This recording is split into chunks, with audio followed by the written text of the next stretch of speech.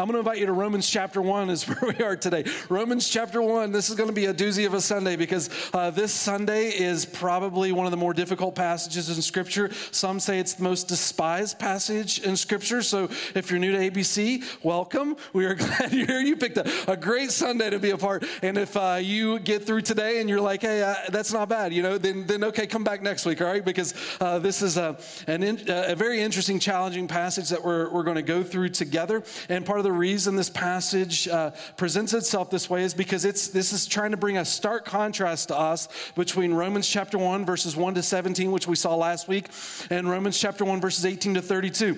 If you remember, verse 16 and 17 is really the thesis of what Romans is about, that we are not ashamed of the gospel, for it's the power of God to salvation to everyone that believes, for the righteousness of God is revealed through it, right? So that we see the power of God, the dunamis, the dynamite of God in this gospel message that's proclaimed that brings us salvation. And now Paul, in making that statement, wants to give us the understanding of the significance of this salvation that we receive in the Lord. This is not just a good idea. This is a desperation for our soul to wanting to cling to this and seeing hope in God and the grace of God being delivered to us. And the best way to do that is now to magnify it, to juxtapose it against what God is saving us from, which is sin. And so there is a stark contrast between what he says to us about the gospel last week and what he says to us in light of sin this week. And as we go further into Romans, he's going to start with seeing our need for salvation, but he's going to continue on in what your relationship looks like in light of Christ, what you receive in Jesus. And as we get through the first 8 chapters of Romans, he's dealing with the depth of what God brings you and the deliverance of salvation. It's an incredible book of the Bible. In fact, we said last week that some say if you lose all other books of the Bible, but you have Romans as a follower of Christ, you're going to be okay because you have the basis of faith explained to us in the book of Romans. This is Paul's masterpiece in his letters. He did ministry for over 20 years. He had never been to the Church of Rome. He writes this book to them, this letter to them, and in order to give them a basis for their Christian faith. It is an incredible work to know and to experience. We're going to read this passage of Scripture, and I want us to know when we talk about sin, the tendency is in our religious nature to then start to force morality upon people. We see things where we're wrong in life, and we think that morality is the solution. And I want to be clear in recognizing that what we offer today, it's not morality. It's not a better you. It's not a self-help guide to become a better version of yourself. That's not what we're about as a church. That's religion. That's something different. What we're here to offer you is an opportunity to die to self, to live to Christ, which is something completely different than just simply a self-help guide. And we recognize that the brokenness and the bankruptcy of humanity apart from God, then our desire, when we see a God by grace still pursuing us in our brokenness and giving his life for us, our desire should be to want to respond to that and give our lives back to him in return. And in that, we find life in Christ as Jesus has given his life for us. So when we come to a passage like this today, recognize that we're not reading this to guilt people. We're not reading this to simply offer morality. We're reading this as a mirror to examine our own life and asking ourselves the question, where are we in the Lord? We're not here to throw stones and to just place shame on people. Our hope is that we find hope in Christ and new life and liberation and freedom in him and the freedom to enjoy life with him. And so we dive into today's passage. What we're going to look at is the idea of living life without God. What does Paul describe here in this passage in recognizing the need for our salvation? And we don't point to this in order to cast stones, but to recognize all of us come to Jesus in our sin. That the ground is level at the foot of the cross. But in Jesus there is forgiveness and freedom from guilt and shame.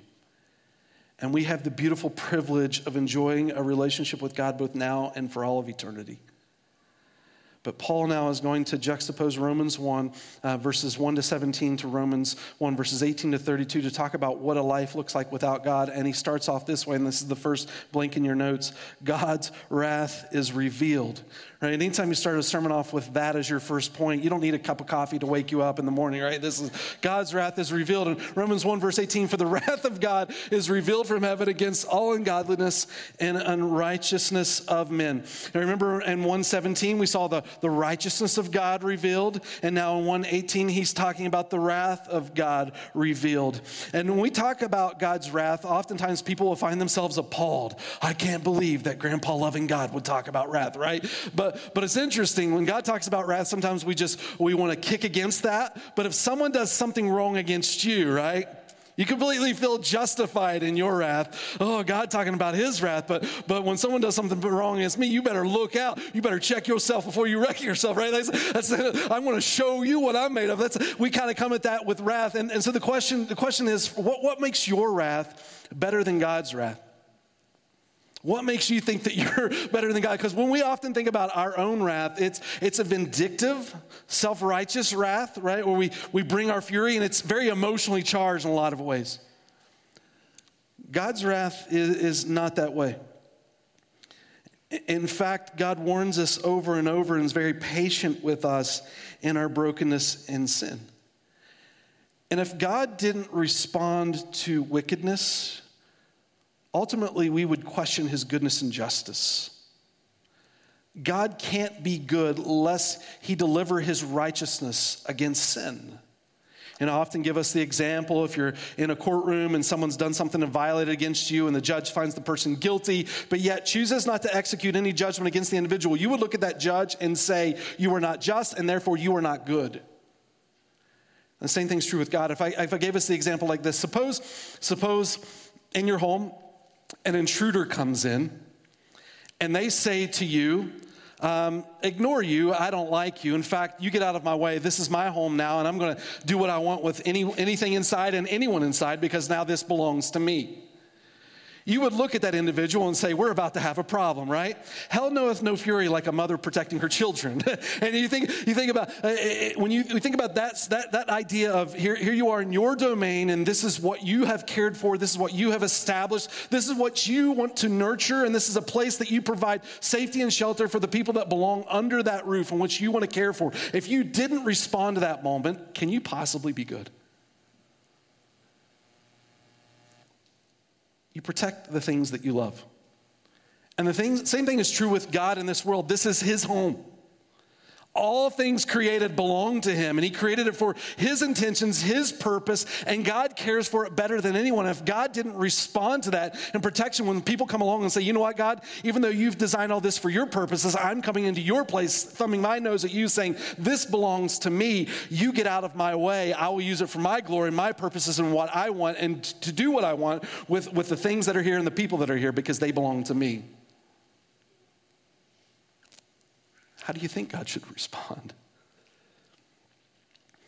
And Paul opens up in Romans chapter 1, and he reminds us of this. And the truth is, sometimes we don't like wrath because what we want is all the good things that God has to offer, sometimes without God. But the truth is, the only thing God owes us as people is judgment. And the reason we'll learn in Romans is because we've all sinned. And before a holy, perfect God, he need not offer us anything but his justice. Now, when you juxtapose this against Romans chapter 1, verses 16 and 17, what you find is, and yet he didn't. He offers a way of escape to be reconciled to him, to find his grace and enjoy his presence forever. But as it stands in our sin, what we should find ourselves in is God's wrath. Now, before we jump to conclusions about what God's wrath might be, because I know sometimes we like to emulate onto God the things that we've experienced in human wrath, I want to just punt this for a minute. We're going to come back to God's wrath in just a moment. But let's ask the question then, why is God's wrath revealed? And he goes on in the rest of this verse, into the next verse, and he explains this why. He says it like this: who by their unrighteousness suppress the truth. So why is God's wrath revealed? We suppress the truth in unrighteousness. That's what he's saying. For what can be known about God is plain to them because God has shown it to them.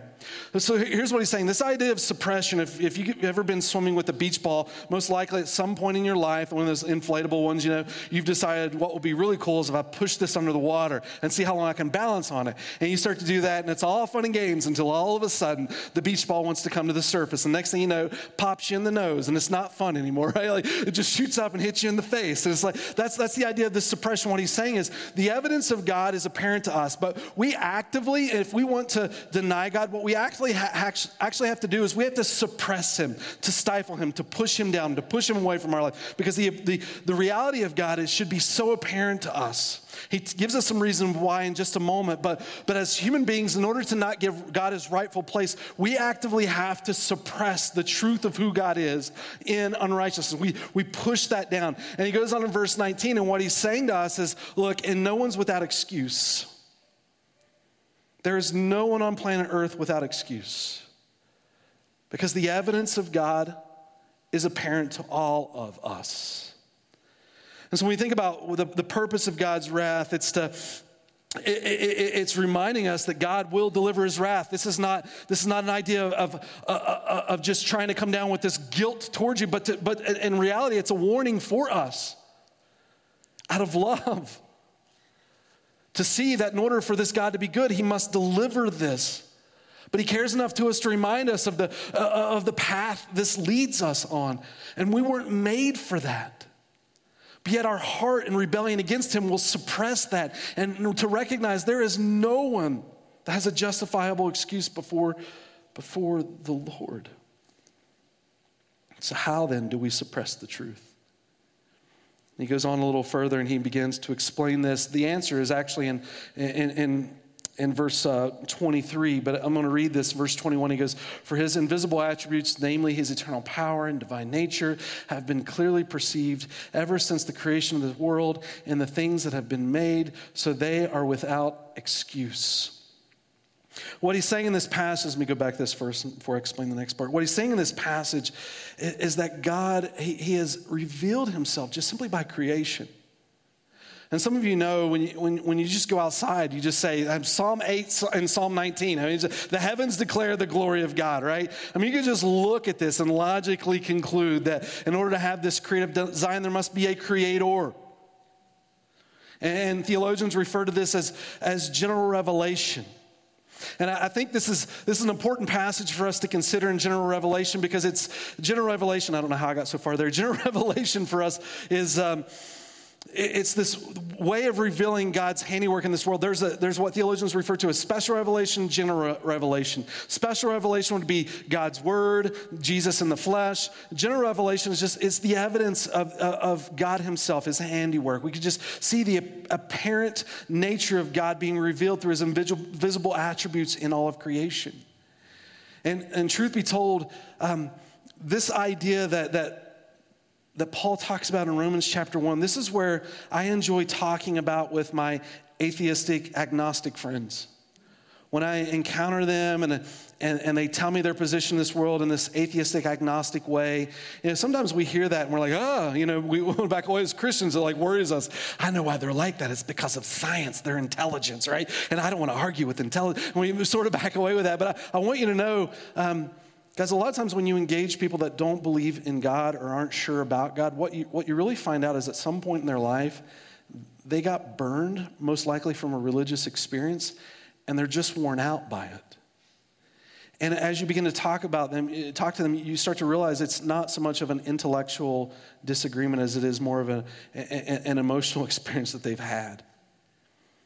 And in Romans chapter 1, Paul comes to this place and he says, I'm going to put my finger on this, and I want you to think through this, because we're suppressing God's truth. And God is apparent in this world, and that's why we're not without excuse. And so you get the opportunity as a Christian to come along and kind of put your finger on that and say, look, no, you actually acknowledge the existence of God. You're just denying it. And you help them begin to see where they're borrowing from a Christian worldview, though they claim that God doesn't exist. And theologians have used some thoughts throughout history to explain what those are. And the three most popular, I just put on the screen here: the cosmological argument, the teleological argument, and the axiological argument. Now, when we leave, just know there's not going to be a quiz on this, right? And I don't really expect you to memorize these, but I do want you to know what they are, because they become an important basis for being able to dialogue. You don't have to remember these words to dialogue over the topic. But when you're talking to someone that's been worn out by a religious experience, just taking time with them is so important. I find probably the leading growing belief system in Utah is either agnosticism or atheism. And there is an important place for God's people to be able to speak in that, because in a lot of ways, if they're worn out, they've had some bad experiences, you don't have to throw the baby out with the bathwater. God wants to be known in the lives of people. And so how do you share that? Well, the cosmological argument answers the question, at least dialogues over the question, where did everything come from? Right? You can't have an uncaused cause. There has to be something that started everything. And I know how the dialogue goes in the science world. If people that are atheistic or agnostic want to go that trail, they'll start with, it all began with matter, which you've already got a difficult place to be to explain how anything could come from absolutely nothing, right? All of a sudden, just matter exists. There's a little bit of a challenge there. And not just matter, right? You also have to have a space and time. Right? It's one thing just to have substance, but you also have to have space and time. You have to have a space for that substance to come into existence, and a point in time for which it to exist. You can't just have simply matter. You have to have space and time with that. And you have to have an uncaused cause from outside of that that can bring all of that into existence at one time. And the uncaused cause that transcends all of those things is God himself. It's why you can't explain the question or answer the question, where does God come from? Because in order to come from anywhere, you have to have a space from which to exist. You have to have matter from which makes you up, and a time from which to exist in. It's why you have a birthday and God doesn't, because God transcends time, space, and matter. He is beyond all of it. He is the uncaused cause that brings it into existence. Now, I will tell you, I don't spend a whole lot of time with people and dialoguing over that particular subject, the cosmological argument, but rather when I talk to people, I get more into the teleological and axiological argument. The teleological argument deals with the idea of logic. Not just where did everything come from, but how in the world does chaos create order? Right? If you can explain how something came from nothing, you then have to explain how all of that nothing made sense. How does it become logical? How does 1 + 1 always equal 2 and forever equal 2? Because if this world just randomly came into existence, you would expect that it's just randomly moving into chaos. But yet, science, math depends on the fact that yesterday will be like today, which will be like tomorrow. It's built on the basis of logic. And the teleological argument reasons through that. We didn't just randomly all come into existence. This is the basis of this. It's like suggesting you take all of the junk in every closet you own, you throw it into your garage, and you walk away for 1,000 years and come back, and all of a sudden you've got a Lamborghini parked there, right? For things just to illogically come together to create something logical makes no sense. And then when you get to the axiological argument, this deals with what I call the MVP, the morals, value, and purpose. So what you often find in this world is when people deny God, they really borrow from a worldview that of a Christian worldview and explaining things even though they might deny God. And one of the ways that we do that is morality. Universal oughts that people should obey. Look, if all of us just randomly came into existence, there's not a moral ought there's not a moral lawgiver. There's no logical reason to explain why someone should obey your moral laws all across the world. The fact that you hold to anything that should be good for everyone suggests that there is a moral lawgiver or a good giver. In fact, that was one of the bases for which C.S. Lewis came to the Lord. He said, how could I cry out for things to be good unless there be God. That was his basis for argument, because there had to be someone that gave me the idea that good needed to win over evil.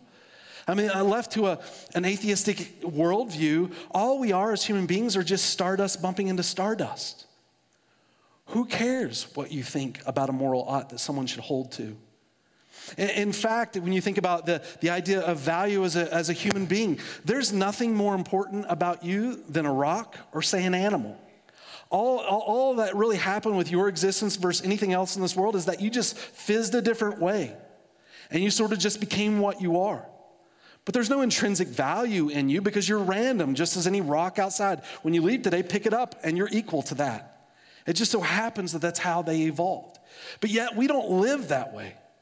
We live recognizing the value of human life. It's like the age-old question. You're in a raft, and you have a baby and a dog. I don't know why you would be on a raft with a baby and a dog, but both go over, right? And you can only save one of them. Which do you save? The answer is the baby, okay? In case you didn't know. But the reason is because you recognize there's some intrinsic value. And where does that come from? Because without God, it makes no sense to place that kind of value. But with God, you see that we're created in the image of God, and even your soul cries out. You can't deny it. It's why even in death, you don't have to tell people who are atheistic that your soul is grieving in death. I mean, in death, when we lose loved ones, our souls grieve at a level that nothing else in life relates to. And purpose. We want to live for what matters. We long for our life to matter. And these arguments they walk through that. And you don't have to call them arguments if you're adverse to the word argument. We don't like to argue with people, but you see the basis for this. And this is what Paul's saying is we suppress it. We suppress the truth, and no one is without excuse because the evidence of God, it's there. And he goes on further, for although they knew God, they did not honor him as God or give thanks to him, but they became futile in their thinking, and their foolish hearts were darkened. And what Paul is saying is, look, it's not an intellectual problem. It's actually a moral problem. There are people that are educated beyond their wisdom, right? Like just walk on a college campus and talk to professors. There's a lot of smart people doing a lot of dumb things in this world. It's not an intellectual problem. When we come against God, it's a moral problem. And he goes on to explain more, claiming to be wise, they became fools and exchanged the glory of the immoral God for images resembling mortal man and birds and animals and creeping things. So here's what he's saying to us. He's acknowledging for us what the problem is. We're exchanging the glory of God because what we would rather worship is ourselves. What we want to make life for is us. That's why we come into God's house, thumb our nose at God and saying we're using it for our purposes. It's not an intellectual problem. It's a moral problem. We're overstepping his authority by declaring ours beyond him. Claiming to be wise. I mean, that's what Adam and Eve did, right? This is as old as humanity. Genesis chapter 3, verse 5. The statement was, and you will be like God. Overstepping him and declaring what was right and wrong, exchanging the glory of God for their own. It's self-worship. And we all do this. We all do this. Right? We look at God and we say, but God, I know what you say, but that's for them. That's for them. That's a general idea for most people most of the time. But you know me. I'm the exception to this. That's what we generally say to God. God, that's good for everybody, but for me in this moment, I become the exception to this. And this is, I get a pass. And so we believe the self-deception and elevate ourselves. But what is the result then of suppressing the truth? That's what we start to see in verse 24, the result of suppressing the truth. And this is talking again about God's wrath. There's a natural consequence to God's wrath. When God brings his wrath, we often think about immediate judgment and punishment, right? There's a story I remember about a farmer who hated God, and his farm was right next to a church, and so he decided he was going to bale his hay on Sunday. And the people in church, they couldn't hear the service that day, And the farmer even wrote into the newspaper bragging about, I had a better crop yield than anyone. So what do you say about that to your God? You know, it's just publicly just trying to shame them.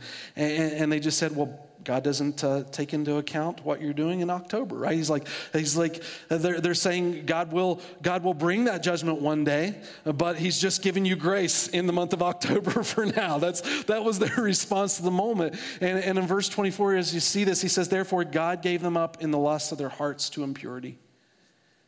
What it's saying is, you want to know what God's wrath is in this moment? God says, that's the way you want it?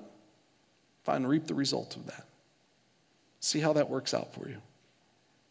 God will ultimately bring judgment, but in these moments he's letting them go through the natural consequences of sin.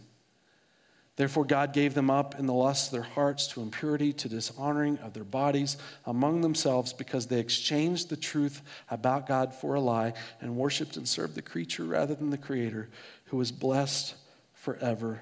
Amen. God gives them up. We don't oftentimes think in terms of God's wrath working this way. We usually read wrath and we think very active presence and bringing judgment right in that moment. But there's another way in which Scripture talks about his wrath, and he's saying natural consequences of sin, reap that. In fact, in Psalms 81, it says this, verse 11, but my people did not listen to my voice. Israel would not submit to me, so I gave them over to their stubbornness of heart to follow their own counsels. God's allowing them to follow the path of their lie, which we know leads to destruction as you follow the father of lies, who is Satan. Now, before I read this next little verse, 26 and 27, let me give you a hypothetical, or maybe a scenario. Let me call it a scenario because I don't like hypotheticals. Let me give you a scenario. Suppose for a moment you're tasked, you're leading this church, and you get a phone call, and someone wants you to perform their wedding.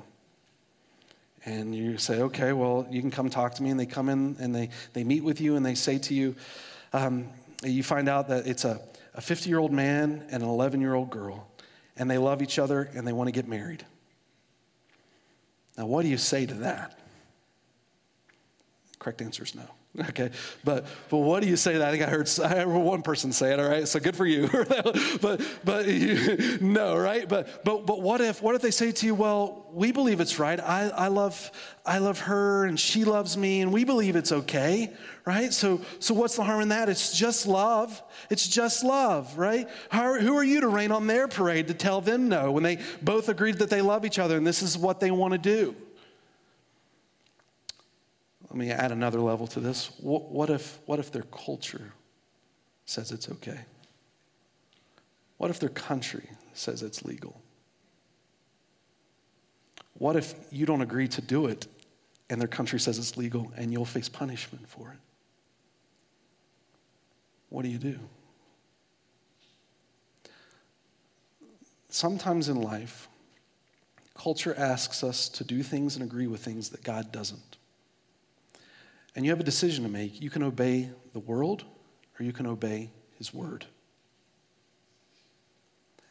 When you have a person like that says, we think it's okay, and you think it's not okay, what do you appeal to come to an agreement? The only thing that you can do when two people disagree is to appeal to an authority outside of yourself. And when that authority might be the country, and the country agrees with the individuals that you disagree with, what do you do? Because we understand as Christians, the greatest authority that we should appeal to is God. But what if these people don't agree with God? Right? For God's people, the best thing that we can do in a culture that might disagree with us in whatever capacity is to love the Lord with all our heart, love them as best we can, and share truth.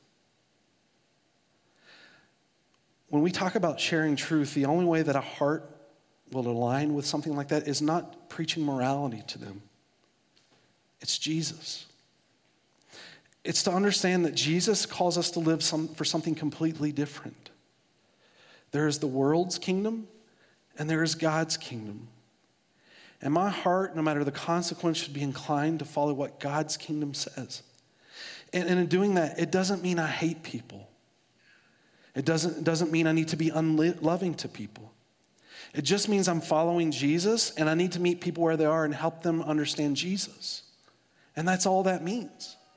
And in this world, when you walk through this world, you're going to encounter people that live according to the system of this world and maybe sometimes obey those laws and sometimes obey their own personal laws. And you're going to meet those people throughout all of your life. And your decision as a believer should be, but I want to follow Jesus, and I'm going to love Jesus, and I'm going to love people where they're at and help them come to know Jesus.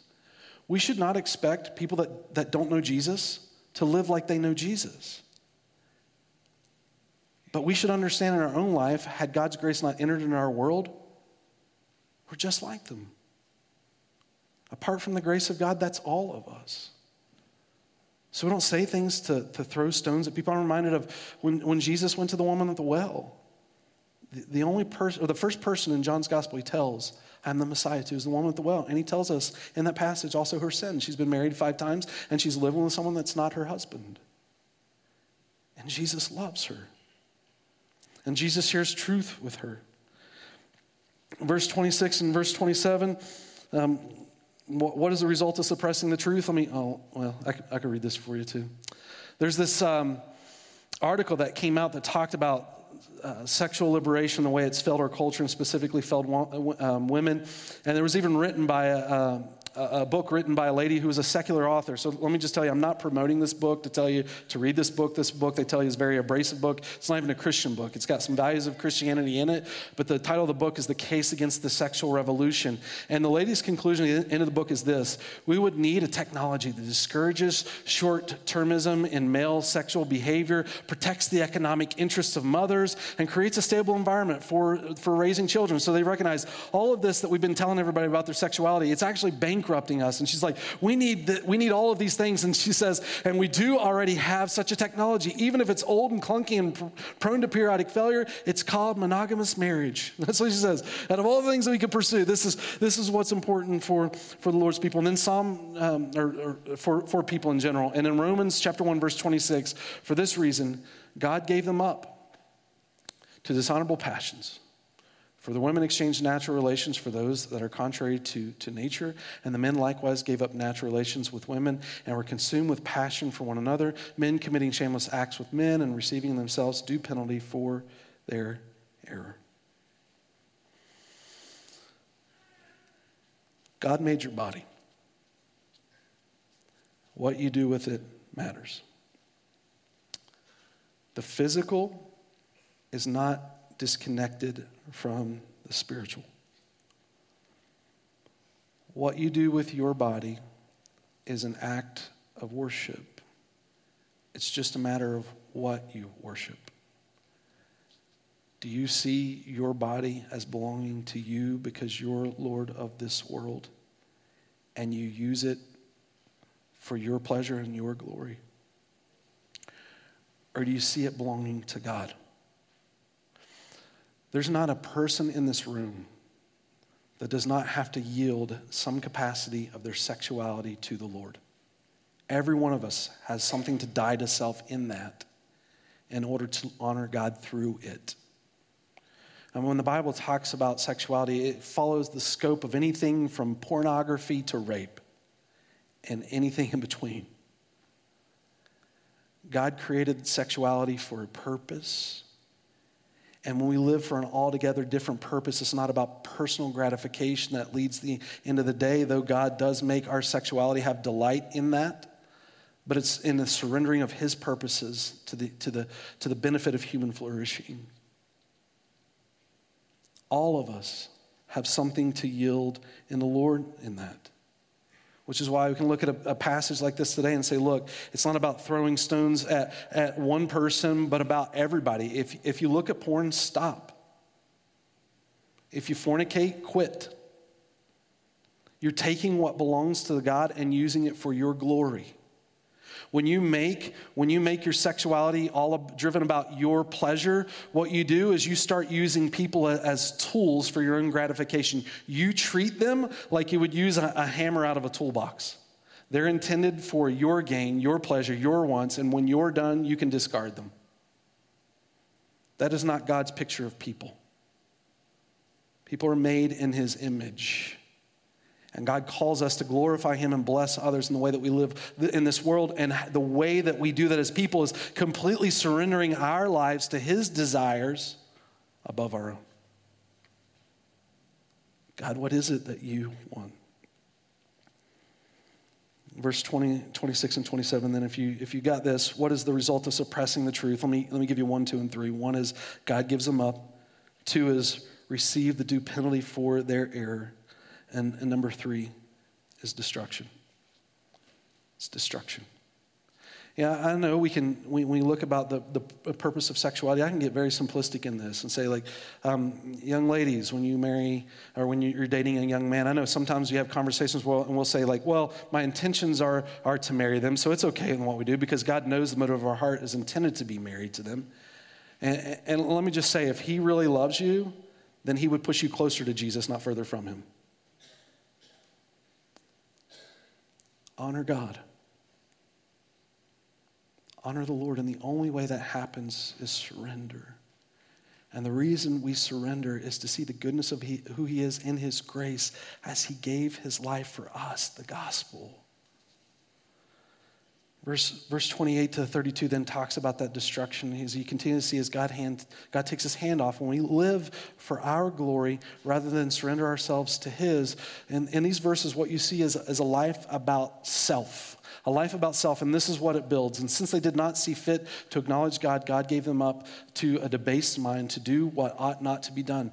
They were filled with all manner of unrighteousness and evil and covetousness and malice, and they were full of envy and murder and strife and deceit and maliciousness, and they are gossips, slanderers, haters of God, insolent, haughty, boastful, inventors of evil, disobedient to parents, foolish, faithless, heartless, ruthless. Though they know God's righteous decrees that those who practice such things deserve to die, they not only do them, but give approval to those who practice them.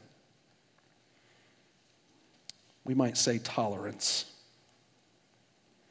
It's interesting when you look up the word tolerance in the Bible, it's usually used with negative connotations.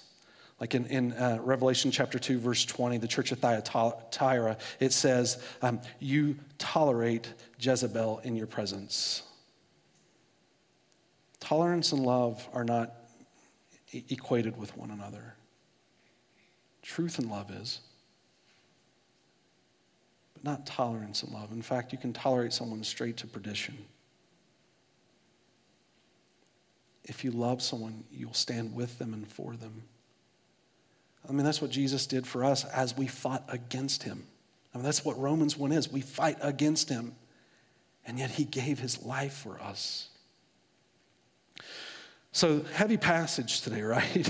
Heavy passage, but when you come from a passage like this, let me just remind you guys of the importance of looking at both positions in Romans chapter 1 from the first 17 verses, 8 and verse 18 to 32. I think here's Paul's intention, is to awaken the church to realize the significance of what you mean to this world.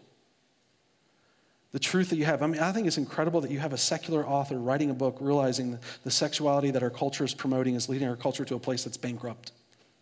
And what kind of answer do they have to put in its place? That's where you fit in. Knowing Jesus and seeing what Jesus has done for us and realize he calls us to something altogether different and being able to live for that. There was a Christian in Russia who was exiled from Russia in 1987, and he said something interesting about the American church, and I think the times are starting to change today, but this is what he said about American Christianity as he compared it to Russia. He said, in Russia, Christians are tested by hardship, but in America, Christians are tested by freedom. And testing by freedom, he said, is much harder. Nobody pressures you about your belief. So you relax and are not concentrated on Christ, on his teaching, and how he wants you to live. Church, my hope and prayer for us this morning, as we compare just the two positions of what Paul has shared for us in Romans, is that our hearts rest in the significance of what we received in Jesus by his grace, not by our works. But not only that, the blessing that we carry as we go forth today, to be able to share this with other people, to know the goodness of Christ, and to live for something altogether different, because the things of this world, they'll bring you temporal pleasure. But at the end of the day, you begin to recognize that really apart from God, you have nothing. But thanks to God, he gives us his grace. It's not about throwing stones, but finding freedom. Recognizing all of us at some point have a place where we are broken like the woman at the well. But what does Jesus do? He meets us in his need. He loves us where we are. And he points us to the hope that we can have in him.